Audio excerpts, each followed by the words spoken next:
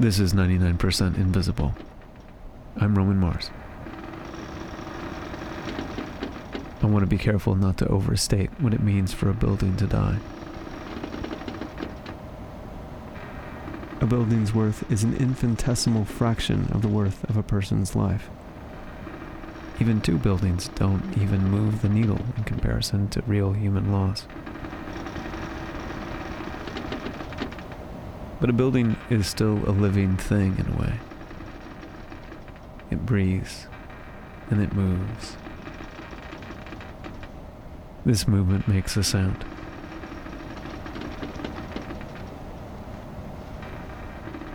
The structural engineer who designed the World Trade Center towers says that the people working inside couldn't feel this movement of the towers swaying in the breeze. But they could hear it.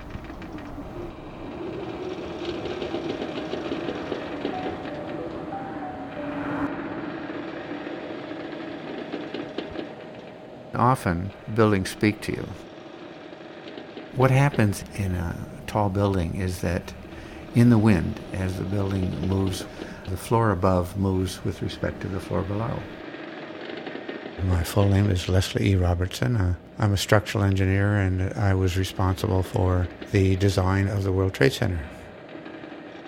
This cassette tape was one of many that we took during the construction and later occupation of the building. For each cycle of oscillation of the building, you hear two creaking noises. And therefore, if you have a tape of it, you can then measure rather precisely the frequency of oscillation of the building itself. It takes 10 seconds for a World Trade Center to go through one cycle of oscillation.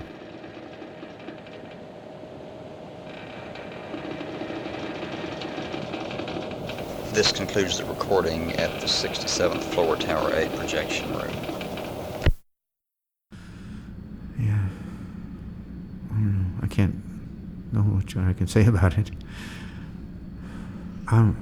I used to be extremely sound sleeper, and the kind who could put my head down the pillow and go to sleep and sleep for just a short while, get up and go back to work or do whatever. But it's kind of not like that anymore. I just I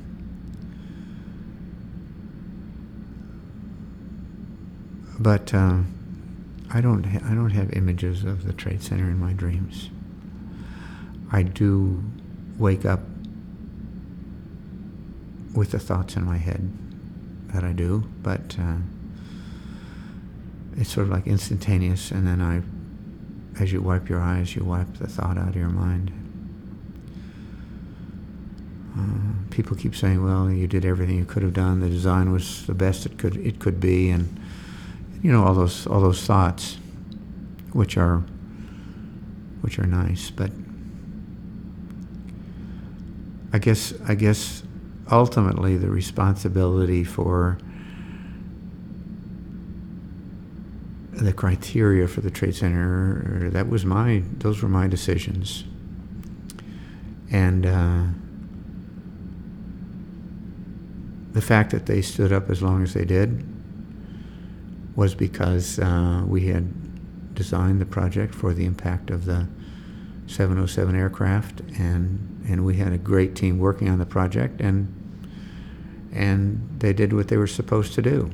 They stood up under the impact, and while it's true that the plane that hit it was a bit heavier and was flying a whole lot faster, and therefore a whole lot more energy was put into the building,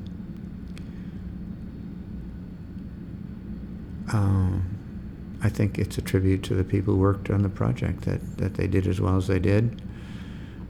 And yet I know, as well as I'm here right this moment, that the buildings could have been made more stalwart. Sure, they could have been made stronger, and they could have stood up longer. And that was my decision, and that's. I think in a sense I can't be faulted, because the structures performed in many ways admirably. But there's always that nagging thought that maybe you should have done something else, and that I can't just push that out of my head.